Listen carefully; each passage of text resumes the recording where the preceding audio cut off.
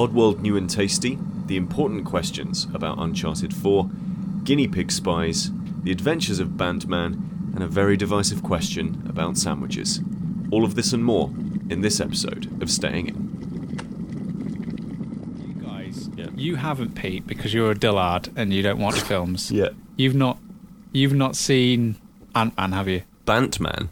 Ant-Man. Oh, Ant-Man. No. Bantman. I tell you what, he can't punch anyone through a wall, but he's got classic banter. Hey, Brev, I got this well funny joke about David Cameron. We should totally make Bantman. Bantman. Yeah. Bants. No, I haven't seen. I said Ant-Man. Right. Ant-Man. No, you've not seen, have you? No. Okay. And you've not seen Civil War either? No, but I want to. Okay. Well, when you see Civil War, you can... hopefully you'll join me in my petition to get Marvel to stop. Okay? We'll just stop. Well, one specific thing. I kind of want Marvel to stop doing... Basically, I think they've invested all of their money into perfecting the technique of making really old people look really, really young. It's pretty amazing. Dan, it's terrifying. So in Ant-Man / Bantman, they turn Michael Douglas into young Michael Douglas. And it's flawless. So it's still him, but it's young him. And then in Civil War, they turn Robert Downey Jr. into, when he was bad and took drugs, Robert Downey Jr. Right, okay. And let's not forget when they turned big, burly Chris Evans into skinny, weedy Chris Evans. Yes.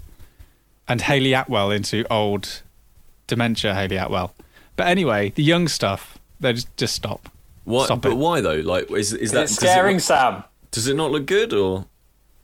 No, it looks great. But if I was an up-and-coming actor, I'd be pissing myself right now. Just be like, who we can get for this role? Oh, Robert Downey Jr. is 80 now, so he's a bit beyond it. No, he's not. Yeah, but here's the thing, right? Like, Tupac performed on stage like a couple of years ago as a hologram. Like, what good is there in this is it? We're just going to sit with a certain amount of actors and performers. We're done now. We've this is it. Yeah, got everything we need. No more actors, just holograms. It's just showing off, really, because both the scenes in question could have been done other ways. Like, there was no reason to actually put them in other than, we're just showing off that we've got this tech and isn't it great? But hey-ho, when you see... Why didn't you want to see Ant-Man? Why didn't I want to? Yeah. Because... Who's the lead star in it? Paul Rudd. Paul Rudd.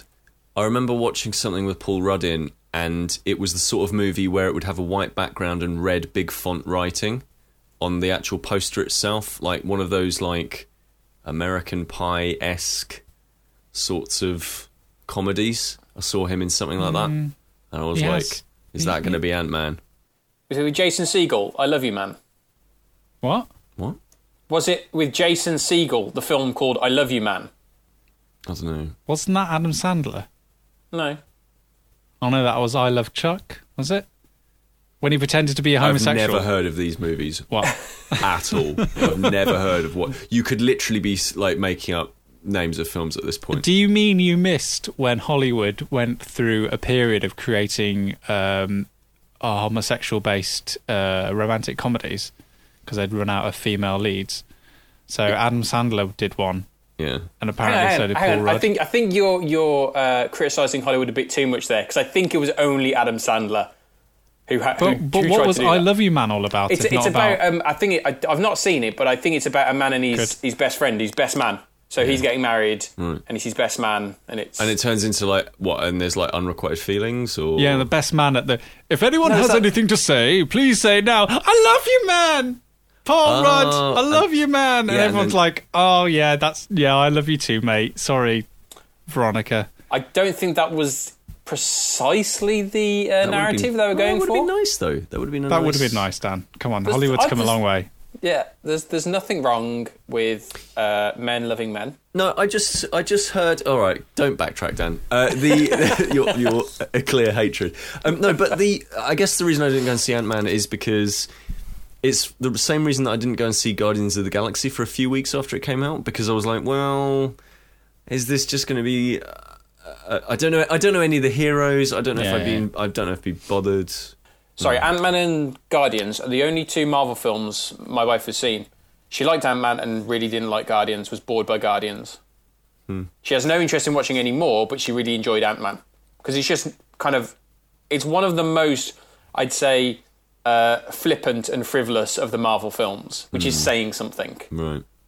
No, I wouldn't say frivolous. That's the wrong word. But I don't mean that in a bad way. I mean, it's light-hearted and it doesn't take itself seriously. Yeah. I had completely the same reaction, but she's not my wife. But if it was your wife, that would have been weird. Yeah. But yeah, and I was saying to my girlfriend, I was like, she was asking me how Civil War was. I was like, yeah, it's good. Yeah, it's a good film. It's a good Marvel film. And she showed no interest until I told her Ant-Man was in it. She went, really? Paul Rudd? And I was like, yeah. She's like, oh, cool. I wish I'd gone to see it now. I see. When I told my wife, I said, Paul Rudd, Ant-Man is in this film. She was like, sorry, should I care? I was like, she has no interest whatsoever in seeing those You tried to films. include her in one of the things that you like. Yeah, and she shot quite me down. rightfully shot you right down.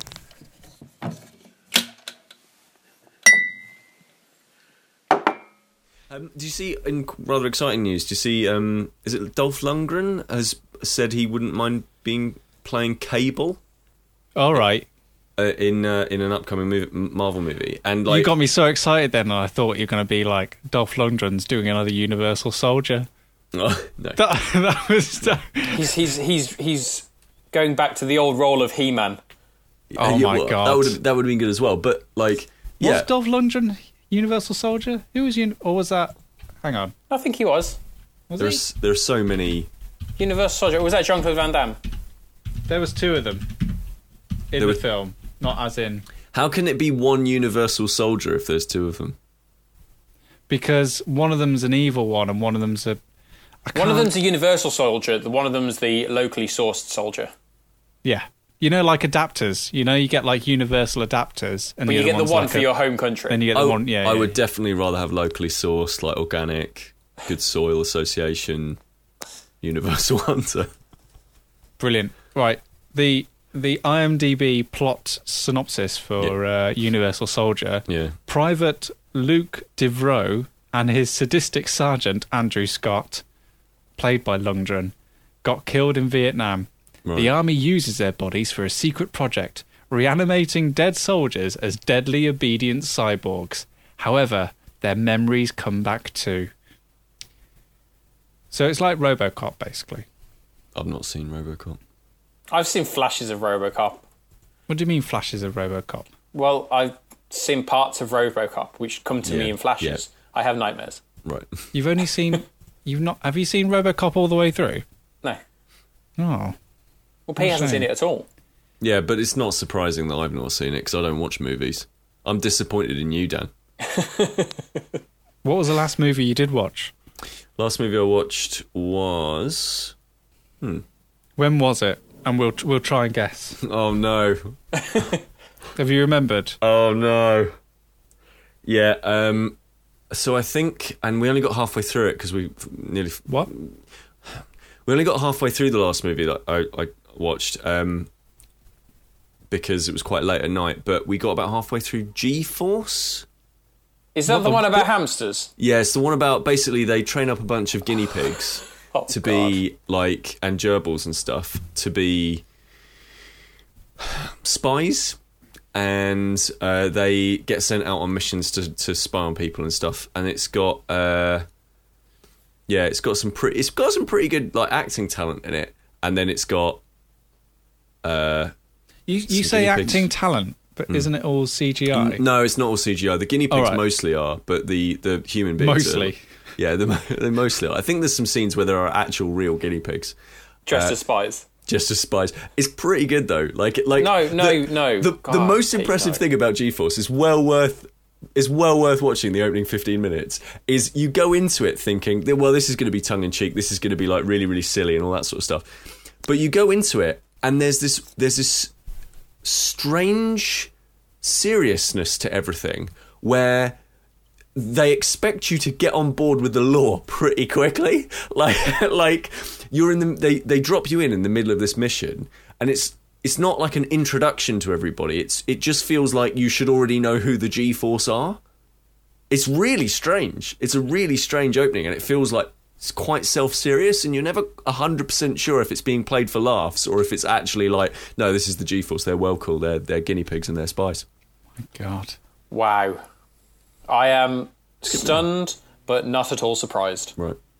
In your film watching abilities. What drew you to it? Yeah, what drew yeah. you Out to of G-Force? Out of all the films that you could have seen. Yeah, of all the films you could possibly see, well, at what point did you look at guinea pig spies and think, that's the film for me? How does anybody see the phrase guinea pig spies and not think, yeah, I'm on board? Yeah. I'm on board. I can get that.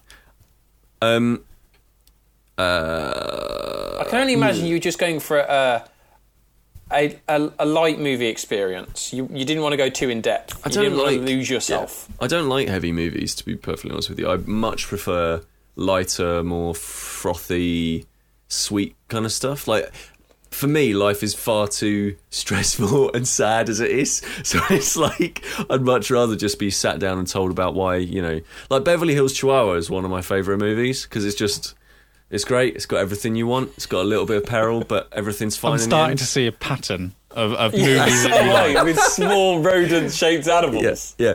Well, like, have you ever heard of the series, like, Air Bud? Yeah.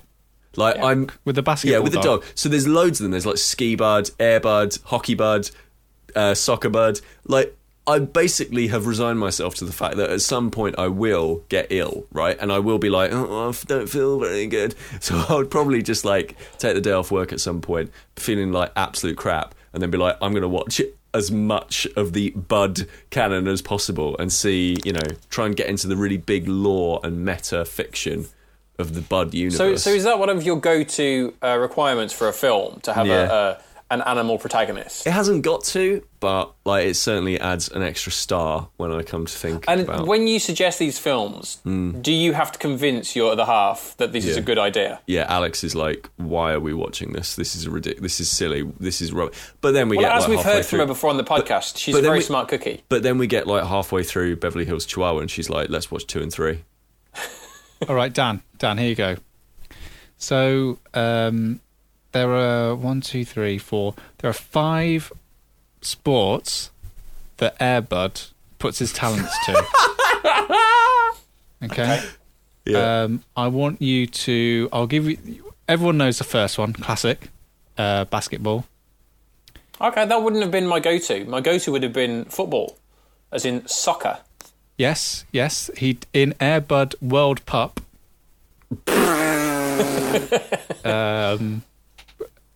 Josh and Emma, I assume those are his owners, discover Buddy's soccer skills. So 3 more sports. So hold on, no. Hold on. So, Buddy, first of all, is a top class basketball player. Yeah, right? yeah. Right, and so they're like, it's so weird. He can play basketball, and then right. There's 2 things that don't match up on this, right? First of all, he's then a superstar soccer player, right? Yeah. So he's a superstar soccer player. That does not make sense. By the way, that's not. You're not doing it in order of the canon. By the way, there is a sport between. There is a bridge between basketball and soccer, so it's not the massive leap of skill and dexterity. But even so, this animal can do not just one amazing sport to a professional level, but 2, which is more than most humans can do. Yeah. Right? Yeah. Right? And also, second of all, they were surprised. Like, this is already a dog that has the ability to play sports to an exceptional level. Like, in both ways, it just does not make any sort of fiction sense. What's this 3rd sport that's in the middle of this? I'd like to say American football gets in there somewhere. There we go. So from basketball, yeah, using your hands or your paws. I 1 suppose, year all the time. later, after the original Air Bud, right? Yeah, he's conquered the world of basketball. They released Air Bud Golden Receiver, where he my learns how God. to play American football. yeah. Okay. But you can see that, like, receiving for a dog, really. I don't It's know why. fetch. I don't know why they started with Just play basketball, catch. because surely a dog's main skill is someone throwing a ball and it running and going, I can grab that and then run to another place with it. Yeah. I think they started off too big with basketball. No wonder the rest of them were direct to video. Yeah. All right, Dan. 2 more sports that Air Bud, and 2 more incredible dog-based puns from the team at Disney. Is it a Disney joint? Yeah. Oh, Disney and your live action. I've got to say bollocks. ice hockey. Oh no, they never made Air Bud pucking hell. Okay, so I don't think they'd call it pucking. one swing and a miss. Skiing. Oh no, they didn't make. There must be a winter sport in there. Figure skating. No, there's no.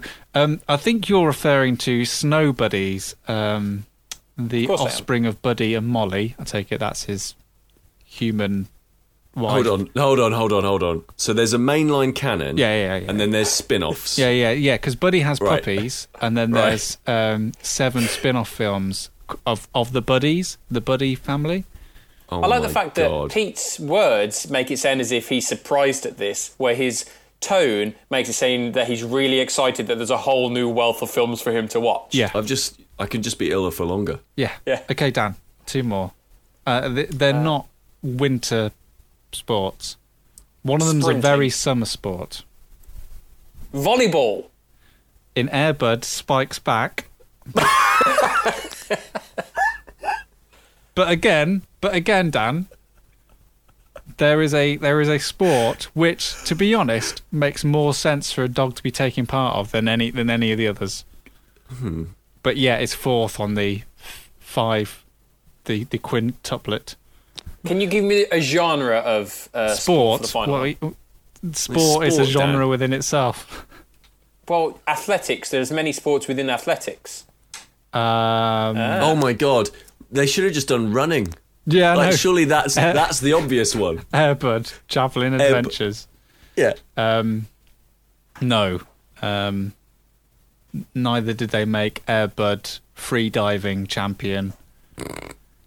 Go on, Dan. Think about the sports that have preceded it. Basketball, American football, football. I don't know what the big American sports. Oh my It God. wasn't ice. Oh Ice my hockey would have been my God, go-to Dan. it. Ice hockey's ice hockey's a big Canadian sport. Come on. Yeah, but Big it's played in England. American sports, Dan. American sports. North America and sports that they play in the summer. Doodly doo doo doo. That was a clue. How do I know this, Dan? Because you watch a lot of Dan, animal-based come on. films. Right. In our country, we would call this sport cricket. Baseball. Well done. Jesus Christ. Air Bud, 7th inning fetch. How can he hold the bat? But no, Dan, he could be an outfield player. He could be an outfielder, yeah. Outfielder. Just catch the... I'll tell you what, though. He's just playing fetch then, isn't he? I tell you what, though, I'd be very interested to find out whether or not because at some point in baseball you have to pitch. No, everyone. not everyone's... No, because it's... No, not everyone's a pitcher. They don't all Oh, just take it okay. in turns. No. It's not Oh, like well, he'd cricket. get away with it then. Yeah.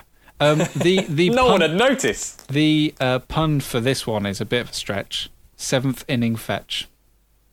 Which I take it is a pun on the 7-year itch. I don't know. No, seventh inning stretch. I think it would be. Oh right, okay, I see what you mean. That's a how I think- you 'cause know a lot about baseball. Because I think it's when baseball stretches on into. It's why you end up with really long games of baseball.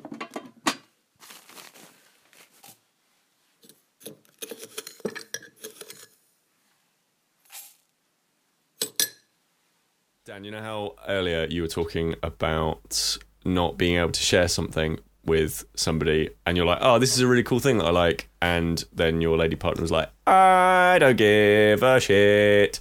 Well, this is something that you and I can share, because I've never really played the Oddworld games. Like, I played them a little bit. I thought you've been playing them. Well, I've never really played them before. Like, I played a little bit of Stranger's Wrath just to see it, and maybe a couple of hours of that. And I think everybody played Oddworld, Abe's Odyssey back in the day, just for like first 20 minutes until it got really, really, really hard, on the PlayStation 1 and on PC and stuff like that. But recently, there's a company called Limited Run, and I've been sort of following what they've been doing for a really long time, because I think that what they do is awesome. So what Limited Run does is they take games which are already available, usually, on digital platforms. So it tends to be PlayStation 4 and Vita at the moment. So they take the games that have already come out on those systems, and then they make limited runs, hence the name, of those games, but as physical editions. So they're based out in the States, and they make these limited runs of these usually indie games, so that people who are really into those games can pick up a copy for themselves, have a physical edition, and it's like a nice little extra, Like, some people don't just want digital games, some people want physical games as well, which I think is totally fair, and certainly my mindset, I tend to always buy physical rather than digital, because I'm like, if that server goes down with all of my games on it, then at least I have this disc and I can throw it in and I can play it again, even though I probably would never want to play it ever again. Anyway, they just did Oddworld New and Tasty on PlayStation 4 and Vita. Yes, I played it on PS4. Oh, okay. Did you get it, did you buy it as a download or something like that? Yeah, I got it as a download. Right. So, yeah, I nearly bought you a copy of this, because I was just like... So I bought myself a copy because I was like, do you know what? I think this is the first limited run game I'm going to get, because I think there's only a few thousand copies that they printed. And I was like, do you know what? I really want to play Oddworld New and Tasty. This is the game that I'm going to do. Go ahead and purchase. And, yeah, I nearly bought you a copy because I was just like, this would make for a really good birthday present or a Christmas present down the line. And then I thought, do you know what? I don't actually know whether or not you would have seen it, because I tweeted about it. And I was like, if you bought it as well, I would be like, I could buy it for him. And then... But what would have been awkward is the fact that not only had I played it, but also I'd have got it and I would have been like, oh, it's amazing, but I wouldn't have realised that it would have been a limited run, so I would have just thought, you've bought me the game, a game that I've already got, and so I'm actually not going to, I wouldn't have got the fact that it's actually pretty special that it was going to be a physical copy, so it would have all gone horribly wrong. Yeah. I would have looked silly, you'd have been disappointed, our friendship would have been over. Yeah, so I take it you didn't buy it then? Not the physical copy, no. But I played the game. Well, okay, so obviously there's the physical side of it, which I think is really cool. Like, genuinely, I think that that is a really awesome thing to be doing, like making games that are digital only but physical versions so that fans can get into it. I think that's awesome.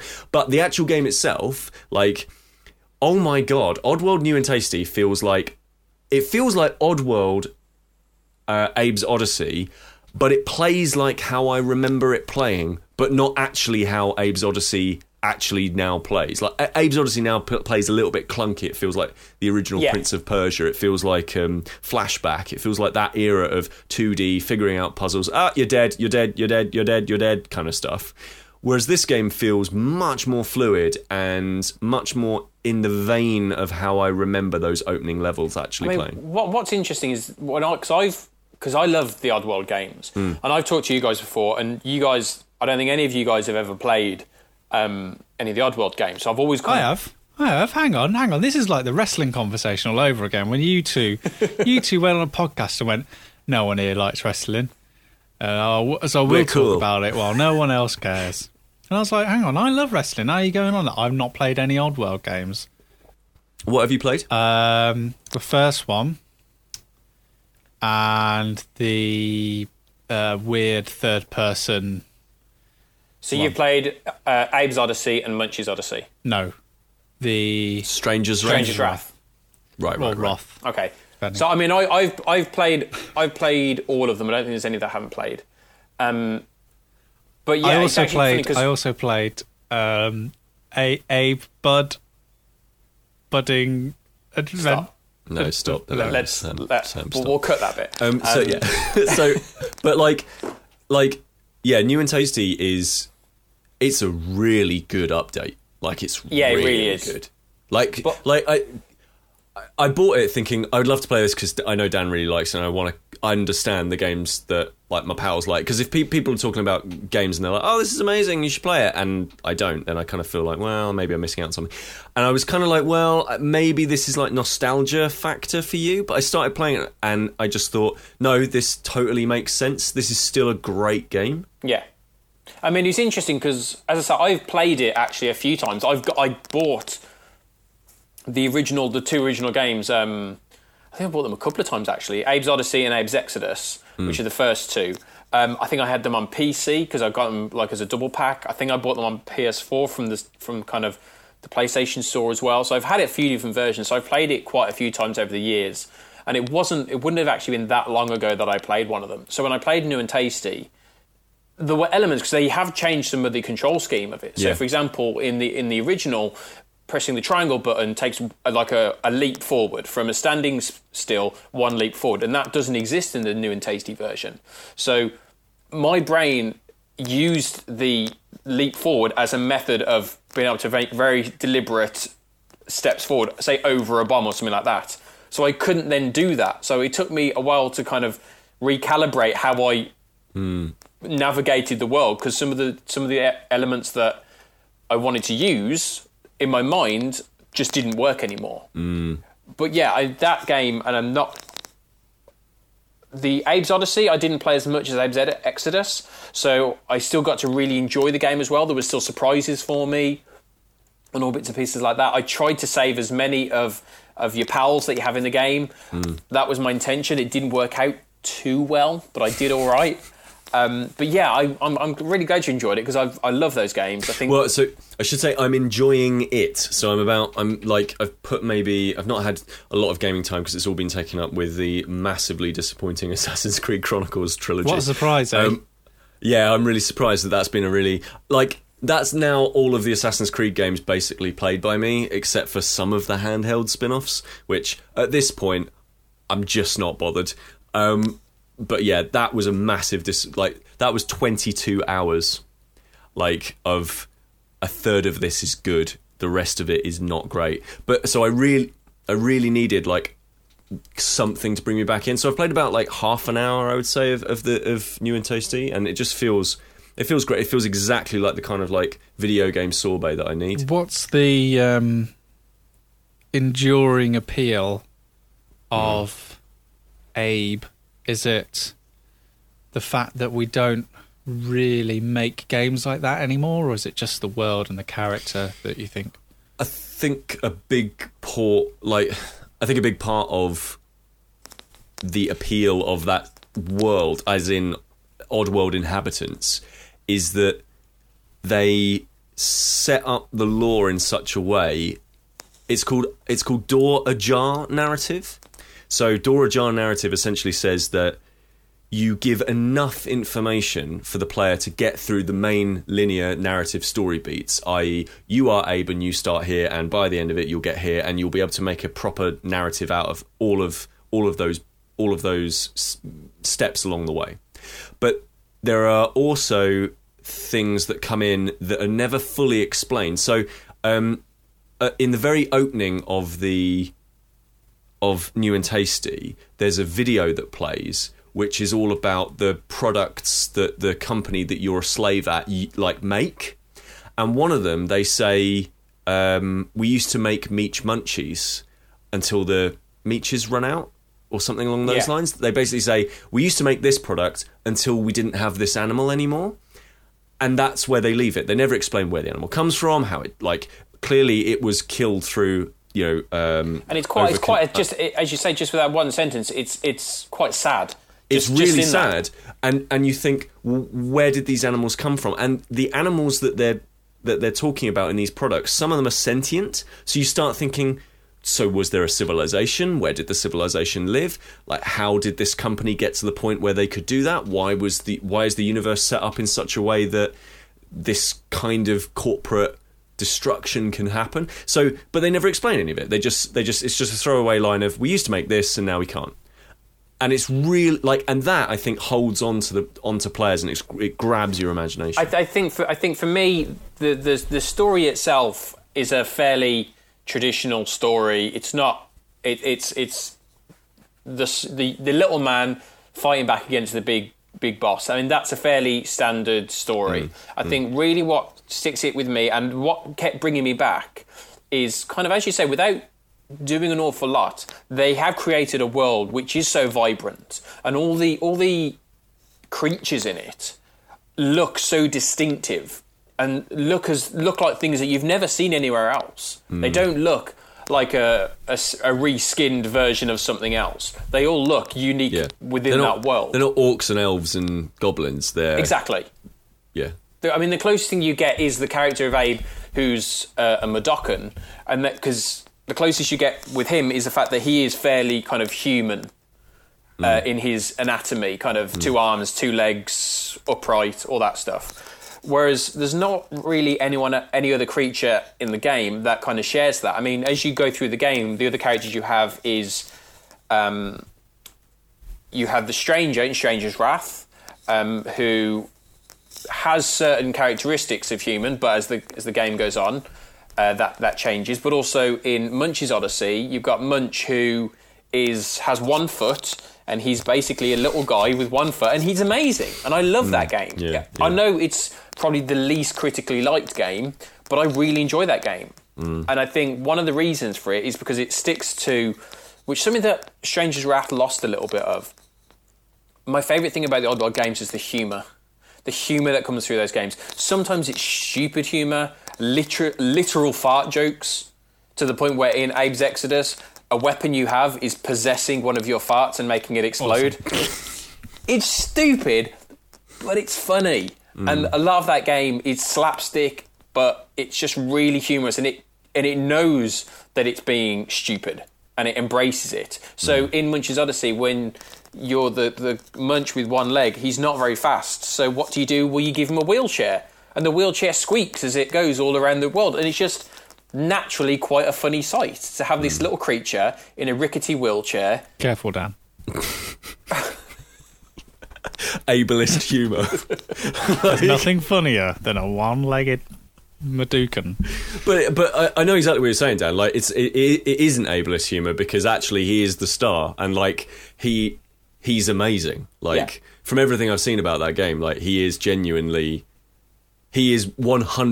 the hero, and it's not played for, oh, look at the cripple. No. It's played as this guy is not your usual character, but he still manages to save the day. And absolutely. I mean, he's an amphibian character, so in water he's super fast. Yeah. But because he's only got 1 leg, he's not fast on land. So they give him a wheelchair so he can get. So basically, you don't spend ages walking around a level. That's what it is, but it's a humorous way of allowing that to happen by finding a small wheelchair in the middle of a field. You're like, all right, fair enough, I'm on board. I'll do that. Squeakity squeak.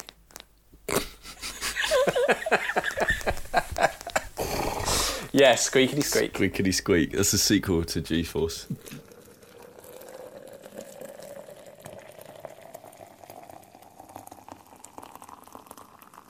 I am going to use. I'm throwing my hat onto the conch, and I'm. What? That isn't a thing. I'm holding the stick of speak, and the rock of talk again. And no. I'm going. You're not allowed to talk about Uncharted 4. I'm gonna. Because none of us can talk about Uncharted 4. Here's the thing. Here's the deal. Okay, here's the deal. You can totally talk about Uncharted 4. I would love to hear about it, because I've steered away from reviews and stuff because I've wanted to keep really pure about it. Here's the thing. If you spoil any fucking bit of this game for me, I will disown you completely. And just so we can be clear, okay? Yeah. You making any implications about certain areas of the game that you like? I'm not going to talk about areas. I don't want to. Okay. Well, I was going to get you guys to ask me questions, so I'll only answer the things that you want answered. So then I'm not going to. So if I spoil anything, it's your fault. I'm absolving myself. Okay, well, I've got a great question for you. Okay, go for it. A bit of research I have done into Uncharted 4 is what it got on Metacritic, because I think that's a really good barometer for generally how critics feel. And it seems to have got ridiculously high scores across the board. Is it the best Uncharted game? Yes. Okay. What is it doing beyond Uncharted 1, 2, 3 and Golden Abyss that and the mobile spin-offs what's it doing different that just puts it into that next level? All right, okay. To clarify, it's not just the best Uncharted game, but in my mind, and even though it's a game that I want to replay at some point, it's the best Naughty Dog game. Okay. It's a bold statement, because Last of Us is my favourite game of all time. And Jak and Daxter is pretty good. and I'll qualify this by saying that Naughty Dog have actually been very brave with Uncharted in a way where most of its inspiration has come from, in terms of design, narrative and delivery, has all come from The Last of Us rather than the majority of the Uncharted series. So when you say that, like, obviously you're not talking about like people who are plant zombies, like, are you like there was a lot of quiet moments in The Last of Us? Let me break it down to you how I think where this game fits in with Naughty Dog's design ladder. I recently replayed the Uncharted collection. So in Uncharted 1, and this is all conjecture from my part, I feel that Naughty Dog were trying to push the realms of what the system could do, especially in terms of animation. So I'm thinking in specific how the protagonist interacts with the environment. Most people point out the subway scene. Nathan simply putting a hand on the door of the subways as he's going down. Subway? I'm thinking of his advert that he did. Submarine. And Uncharted 2, there was a big leap ahead with, okay, well, how can we've kind of got the character interacting with the environment. How can the environment now interact with the character? And that's all the biggest leap in terms of, right, now things move and interact with you. This is what Uncharted is, kind of thing. Yeah. And then people say that 3 is a bit of a letdown, but for me, it's the best of that original PlayStation 3 trilogy. That is bold. That is bold. It is. To be fair, I thought that at the time. I think the story in 2 is better, but I thought I liked more of what I saw in Uncharted 3 than This Uncharted is what 2. I said to Chris. I said, yes, the story is better in 2, but it's told better in 3. Agreed, yeah. And for me, that's what they kind of started to get right, is that balance between storytelling and action adventure.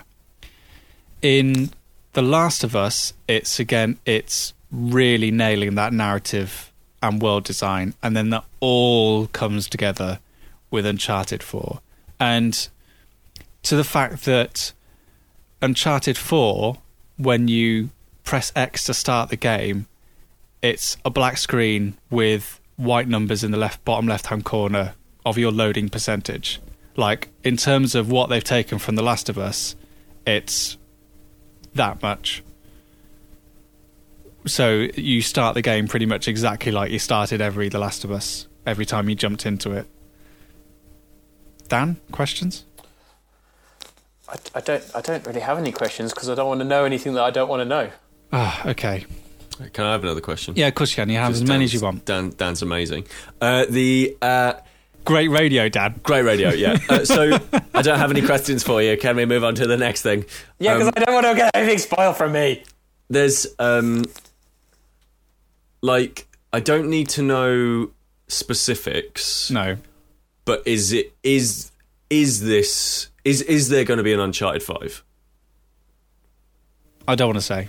Okay, fine. Naughty Dog, in my understanding of kind of the build-up to it, I would have said that this was going to be the last Uncharted. That was from, because I know you've obviously stayed clear of stuff. So from my understanding, and I've not seen a lot of it either, but my understanding in the build-up was that this was going to be the last one. Because obviously, I'm not talking about whether or not there's a death or whether or not there's an end to a story or anything like that. But like I don't need to know the specifics of it. But is it just simply? I guess my feeling is Naughty Dog have always made games that you can tell they've come to the end of a series because they're like, there's not really anything else we can do within this framework. Whereas with Uncharted 3, you looked at it and you went, there's some really interesting storytelling stuff that they're just starting to do here that you could totally see another game work on that. So this is what I'll say.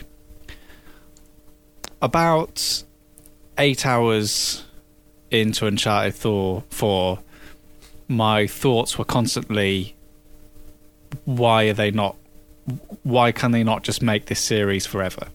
Right, it's that good. And this is no detriment of the game, but when it finished, I don't want another Uncharted. Okay, interesting. I so want to play it. Like, there's so much on my backlog right now, but You just gave 22 hours to a shit Assassin's Creed Chronicles. It's a problem. It's a real problem. Do you know, I got to the end of it and went, oh, well, I mean, 6 or 7 hours of that was quite fun, but I mean, the rest of it wasn't great. Well, but that's okay. That's me done with the Assassin's Creed series this year. And then I went, oh, except for, of course, I've got to go and see the movie. Oh, and there's that iOS mobile spin-off that I haven't played yet. And then immediately my brain was like, stop it, dickhead. Like, there are so many other I'll tell you what, Pete. If you get that hankering, okay, if you get that Assassin's Creed hankering in the back of your mind, just kind of inching its way up, okay, play Shadow of Mordor. No, I don't want to, because that will give you a lot of the stuff that you want from Assassin's Creed. However, it's a better game. No, you are conflating what I get out of Assassin's Creed. That's like me, right? Like, I am addicted to meth. Essentially, at this point, it's not like I'm like, oh, meth's great, meth's fine. I'm sure meth's fine for a meth addict, right? I'm sure they're like, yeah, this is fine, this is okay. At this point, I'm not getting anything great out of it. It's just simply I can't stop. Like, if I'm so invested at this point in the Assassin's Creed series that I have to keep going. Like, as soon as they go, oh, this is definitely canon, I'm like, well, I've got to play it then, because at some point, surely they'll make a game that's not on the broken. Prospect of like all of the story they've been setting up. At some point they'll have to just say, okay, let's move the narrative on. They won't just keep like reeling me in with oh, maybe you'll find out about what Project Phoenix is. No. Oh, maybe you'll find out about what Desmond was no. Like, maybe Jude. No. Like, it's just, it's a problem, and I need to get it to I need to just not be around that series anymore for a little bit. Well, back to Uncharted 4. What's that, Dan? What's that, Dan? You've got a question for me? No, yeah, I do. I just wanted to ask, Sam. What gameplay changes have Naughty Dog put in, to make it seem a lot more relevant game? Well, I'll tell you, Dan, that's a very good question. That's something that I'd like to be able to answer with you and not spoil anything for you. And I'll talk about two things specifically. So this is, firstly, it's probably the least linear Uncharted game that they've come out with. So for the first time, you're responsible as Nathan Drake for making journal notes. Cool. So if you don't explore the environment to its fullest, then there are potentially things and notes in your book that you will miss. So, in previous Uncharted games, you get to a puzzle and you'd open up your journal and you would have just filled it with tons of stuff that you would have never encountered and never have done. Yeah. In this, 90%, probably about more than that, 95% of the stuff. Actually, no, 100% of the stuff that goes to the journal is either put in by yourself or at least referenced with conversations with other characters, so you know the source of where it's from. And the detail of the journal is so much that when you come across stuff and put it in, you can actually see Nathan drawing in his journal, like over his shoulder as he's doing it. It's incredible. That's the level of detail that they've gone to. So you'll see something, draw it in your journal, and you can see the sort of vague black and white drawing in the notebook before he closes it. And then, do you know, stuff like that, like, as somebody who works at an indie company, like, stuff like that makes me go, wow, that's amazing, but it also makes me massively annoyed, because as somebody who's producing like an indie project, I hear about a feature like that and think about exactly how much that would cost to implement and make, and I just think, like, I could probably make a decent indie game out of that. Yeah, just the amount of time it will have taken and budget and people to get Nathan Drake drawing doodles into a fucking sketch pad. The journal takes on a massive role in this, and you can get it out at any time. And your journal. Batman! Which makes a massive difference to the previous ones, where it felt like all your journal was a, here's how to solve this puzzle book. Yeah, definitely. Whereas in this, it's not. There is, because of the nature of the quest that you're on, which is arguably this is an adventure they should have taken Nathan on from the first, in terms of, you know, who he is, and a job as a treasure hunter should have gone on. But yeah, the journal's great, and the other great thing they do in terms of gameplay is that the climbing is non-linear. So there are multiple paths that you can now take up a mountain or along a wall. So when you're looking at a wall before in Uncharted, you're like, right, look for the yellow. And while there is a lot of that, now it's more like, right, I can see that there's things that I can climb on there, but how do I get there? I can either take this journey up left on the left-hand side, or I can take this journey up on the right-hand side and go over there. So you no longer feel like you're being funneled in a certain direction. You can actually decide which path you take to a destination, which for me probably made it, because that was my biggest problem with Uncharted 3, is you have these great, incredible scenes, and then suddenly that would be wide and expansive, and then suddenly everything would be funneled very thinly, like down a narrow corridor. But here it's that feeling of just being in this world is never narrowed or never blinkered from you. You're always in it. I have a question on that note. Go on. Is there a noticeable reduction in the amount of strategically placed waist-high walls? Or are there conveniently placed barrels still located around the place? There are, but there are a lot. Do they feel organic like they did in Last of Us? Yes. Because the firefights in this Uncharted are a lot fewer. There's less of them, and they're more balanced. Cool. So there are no real kill rooms. You know in Uncharted 3, and all of them, where you sit in a room and it just be endless waves and waves and waves of enemies, and you just feel like, oh, come on. Like, they even pastiched it themselves. You're just like, give me the drum. Yeah. Like, you just want that, da-da-dum, and you're like, good, and now I can move on. Here, the firefights are a lot more organic and interesting, and some of the places that they take part on are just absolutely incredible. So it does feel a lot more organic, and I think they've got the pacing down so much that you're always ready for a fight, and the breaks in between are a lot longer, and you don't feel like you're wasting your time. It's great. But yeah, play it.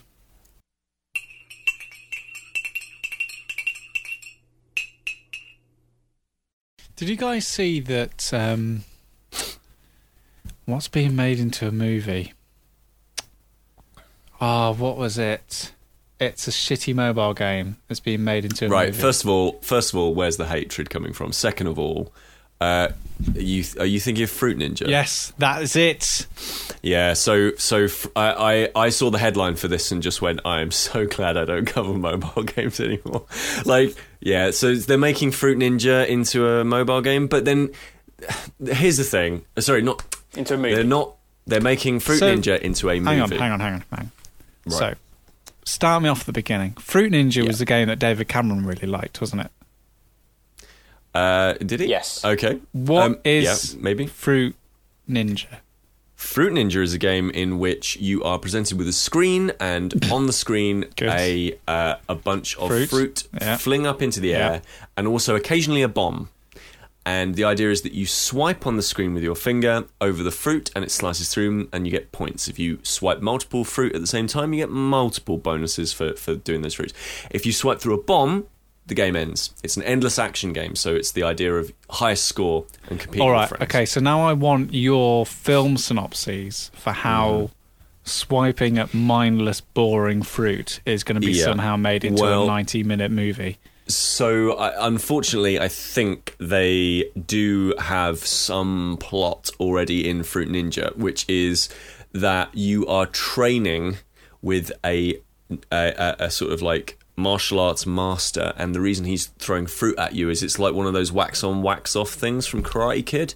So I imagine it will go down the let's explore this fascinating character sort of route. I can't imagine in this day and age that we are going to make a film. I say we, you know what I mean? Yeah, it's not you or I. It's not you or I. We're busy making Batman. We're busy making Batman, the Banter Files. That we're making a film that's going to promote food wastage. Right.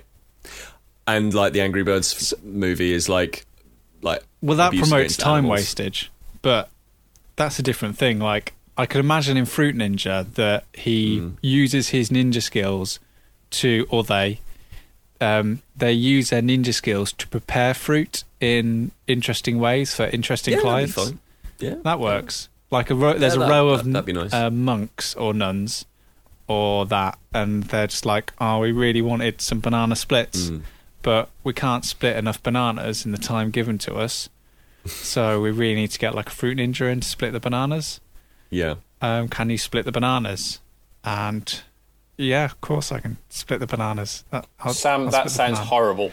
And look, that sounds like a horrible film. Well, we all already know that Fruit Ninja is going to be an awful, awful film, along with the Tetris movie. But exactly, now this is it. Hollywood has been optioning video games for years, whether or not anything ever comes out of them. Like, it's genuinely a miracle that Assassin's Creed is coming out as a movie. Like the Prince of Persia thing, again, it feels like it's just Ubisoft getting films made. Like, and even then, the Assassin's Creed movie hasn't been brave enough to actually set the film in the time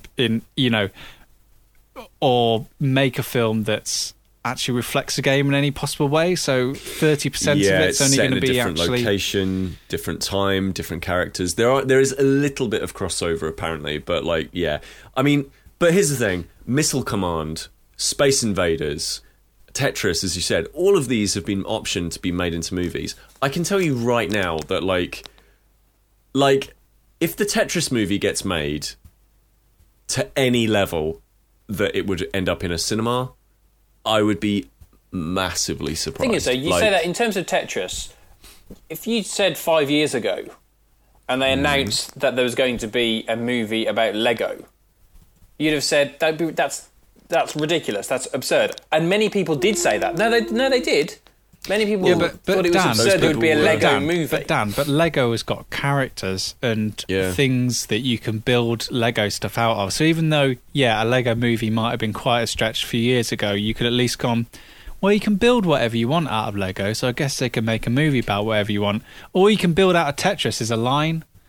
The point is, it's about the people who are making it and the people who are writing it. And if you get the right creative people, if they have an idea that can but twist where do you go with it, Tetris? Well, you'll wait and see. They're already talking about doing a trilogy. They're not just talking about one film. No, that's not real. Surely that is. not. They're already talking about it being a trilogy. Film Trilogy of industry's Tetris. gone mantle. Tetrilogy. Mantle. Look, Who is greenlighting this shit? Like Clearly, they think they have a good idea. The Tetris IP isn't even that big anymore. I'd like to see. Oh I'd my like to see a God. movie of how Tetris was invented. That's an interesting movie. You know, that'd behind the be- Iron Curtain of the Cold War, and So there's some really great documentaries about that stuff, and yeah, like that would be really, really cool. Like, I mean, a better movie would be a Clash of Clans movie, because at least there's characters. Like, even if they're paper thin, at least there's human beings who are able to speak, like, or interact in some way. But like a Tetris movie, but it's the same, you know, Missile come up. But then that being said, they made a Battleship movie. yeah, but yeah, Like, ultimately, all of this is, again, it comes back to this idea of nostalgia. They will try and sell it on nostalgia. There isn't a good artistic reason to make movies like this. Like, yeah, and they will have also have seen the amount of money that Pixels made. and like the amount of money that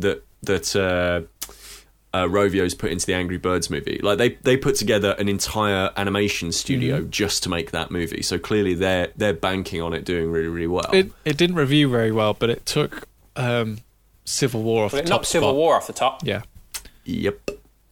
Like, I didn't even know Angry Birds was still a thing. Is that still a thing? yeah, kids love Angry Birds. Kids absolutely love it. Peter Willington down with the kids. I know. Hello, everyone. Careful. Well, that's Rovio creepy. makes more money out of Merchandise. merchandising and all that sort of stuff. So it's a than the Spider-Man actual games effect, themselves. basically. Yeah. Yeah. So I've got a question for you. Great. I've had this question. I've asked this question to some friends, and there was some divisive answers. So I'm going to ask the same to you. Okay. Right, Twix. It's not that question. All right. The question is: Peanut M&Ms. First, I In a eat the sandwich- caramel on top and leave the biscuit part for later. Yeah. Really? Yeah. How do you eat a Twix? Yeah, you're a heathen. I just eat it. I just sit there and eat it because I'm just like, it's a Twix. Like I don't. It's not a toy. Yeah, but sometimes you want to make it last longer. That's not why I'm in on the Twix. I'm not into the Twix to make it last longer. I'm into the Twix to get as much of the deliciousness Okay. into my mouth. Dan, as was that your possible. question? Surprisingly not. Okay, you can ask your question now. My question is: Oh, sometimes I'll lick it first and then... All right, I'm giving up. I'm saying goodbye to you if you're not going to shut up. Batman. Dan, come on. What's the question? No, I'm not asking. I know what it is, so I'll just Dan. ask it for you. Right, guys. No, Dan, no, you can't. It's Dan's question. Dan, Not doing it. Not doing it. Dan. You pushed Dan, me it's too your far. question. You pushed No, me Dan, it's too your far question. I this know I time, teased you. Come on. And now you Come on, have ask to the live with the question. consequences. Because I think this question, I'm pretty sure I asked you and rocked your world with it. I I'm don't think pretty so. sure you've Yeah, stolen this yeah. question from me. Yeah. I don't think so. All right, I'll ask it. What's the most important part of a sandwich? Right. The bread or the filling? Now, can I just clarify that the most important part of a sandwich conceptually is the fact you can hold it with one hand. That's why it was invented. We're going to park that to the side for one minute. Oh, okay. Hold on. This has been designated by Mr. Frost as a 2-point question. He's set the parameters. We're not going to talk about sandwich concepts. No, Pete, you can't argue with me that if you can't hold a sandwich with one hand. It's nothing to do that. The most important thing about the concept of a sandwich got out of control. is that it is the bread and it is the filling. That is what makes it. Oh, I the completely agree with you. Okay, right, therefore okay. Fine. Just long as our philosophy is on the same level. Yeah. Like- Sandwich philosophy, by the by. Can you still have a By good the by. sandwich? But, so, right, I'm going to set the scene. I'm going to paint a word picture for you. Okay. Right. So close your eyes. Dan's already done it. Oh no, he's opened them now. Close your eyes. You're walking down a Parisian high street. It's a lovely sunny summer's day. The Eiffel Tower is just peeking its nose above the tops of some classic Parisian streets, and your nose is drawn towards the freshly baked bread of a Parisian bakery or a bakery, as I believe it's. Kind of feel like you're already sort of. No, not at all. It? Not at all. No, Okay, I'm just trying to paint you a picture. Okay, fine. And you walk into the shop, and as you do so, a stout young Frenchman his name is Jacques, and he is wearing a striped black and white T-shirt, and he is just pulling out of the oven a very long and toasty baguette.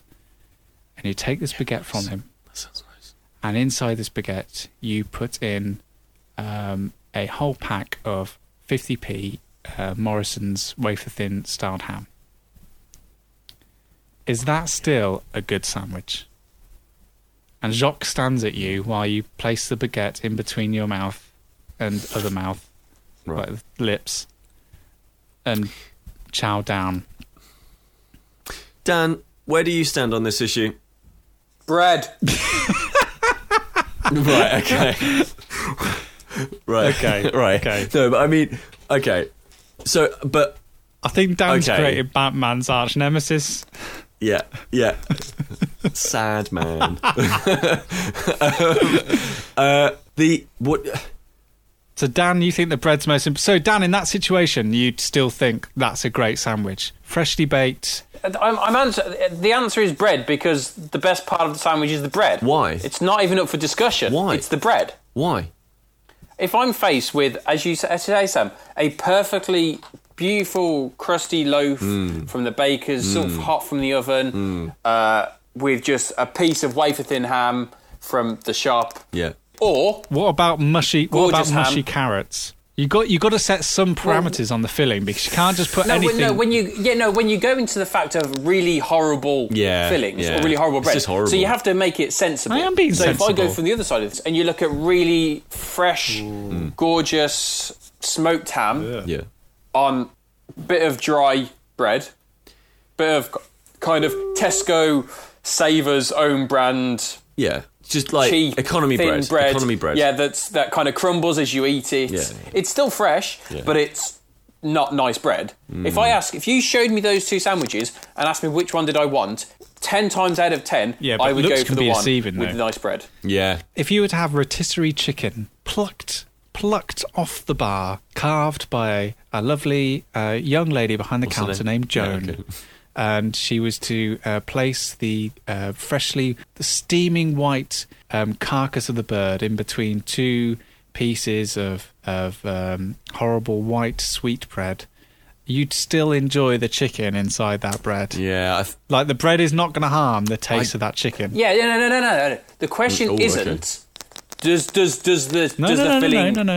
No, because you. What's the you most can't- important you part? can't What I'm just saying focus is, on the filling. what's the most important part of the sandwich? Hence, the Exactly. filling, because the bread doesn't harm the filling, but the filling can harm the bread. Oh, okay. But can it? Yeah. I mean, like. Because you've got to look at a sandwich in its entirety. I am. You can't just look at the filling. But when we started this, we agreed that the conceptual part of a sandwich is The whole two thing. pieces of It's the bread whole thing. with No, filling in between. Which part is most important? So you have to look at the sandwich in its entirety to see which bit is the most important. You can't just say this is the nice filling, so obviously the filling is more Can I throw a important. curveball into this? Curve it. You can have a sandwich in which the filling is there, but the bread is not. So you can have a sandwich in which there's filling, and then instead of bread, you have lettuce leaves. Yeah, but it's not a It's traditional not sandwich. a traditional sandwich, but here's my thinking. That would therefore say that the sandwich filling is the thing that makes it the sandwich, because the two pieces of bread can be interchanged with two other things. Now, if the question is, what's the most important thing between a sandwich that is made of bread, the bread or the filling, I think that's a perfectly valid argument. But if the question is, what's the most important part of a sandwich, it's got to be the filling, because the sandwich, the idea of what a sandwich is that it is a piece of food that is held with two other similar pieces of food. Is that the definition of a sandwich, though? I don't think if you looked at two pieces of lettuce with some ham in between... Let's find out. Hold on. Right. So, sandwich. Oxford Dictionaries. Would we agree that this is good? That this is a good place to find a definition? Yeah. Okay. Sandwich. Noun. An item of food consisting of two pieces of bread with a filling between them, eaten as a light meal. 1.1. British. A sponge cake of two or more layers with jam or cream between. So there's a filling there, but suddenly, the end pieces are different. 1.2. Something that is constructed like or has the form of a sandwich. So, therefore, you would have to say that the most important part of a bread sandwich, a sandwich that has bread, right? So bread and, like, let's say a piece of ham. The most important thing, there's totally discussion to be had there. But what's more important, the bread or the filling, in terms of a sandwich generally? Many things can be a sandwich. They don't have to have bread, but they all have to have a filling. Therefore, the most important thing is the filling. Now, if you're talking about bread sandwich, then I completely agree with you, Dan. It's the bread, because fuck that. But the actual... So I would disagree with that, only for the fact of as we just checked the Oxford Dictionary, the first explanation, the number one explanation, not 1.1 or 1.2, is number one refers to it as consisting of two pieces of bread with a filling between them. Right, yeah, but you're putting emphasis on them putting that in order. I get the feeling if I looked elsewhere, that would follow suit. Yeah. But the answer to the question is simple. What's more important in a sandwich? A sandwich made of bread. The bread or the filling. Blah, blah, blah, blah, blah, blah. That's not the question. The question is what's more important in a sandwich. Yeah, you can't change the parameters now. If you want to change the parameters on it, that's fine. I still stand by most important part of a sandwich is the bread. You can have a sandwich without bread. You show me a piece of lettuce, some ham, and a piece of lettuce on top, and no one will look at that and say that's a sandwich.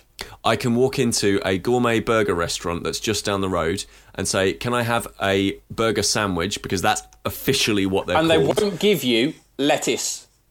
And there is an option on the menu. There is an option on the menu of lettuce, meat, and lettuce. Yeah, and do they refer to it as a sandwich, or do they say, yes, it's a burger? Is it a sandwich without bread? If you're Dan, we're on the tube.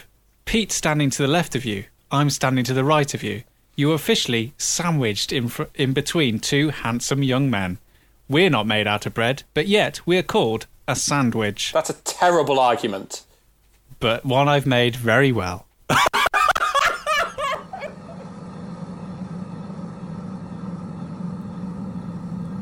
That was Staying In with Daniel Frost, Sam Turner, and me, Peter Willington. If you enjoyed this episode, please leave us a review on iTunes or wherever you get your podcasts. Visit stayingin.podbean.com for more information and links to the comics, games, movies and more covered in this episode. And come find us on Twitter on @StayingInPod. Thanks for listening.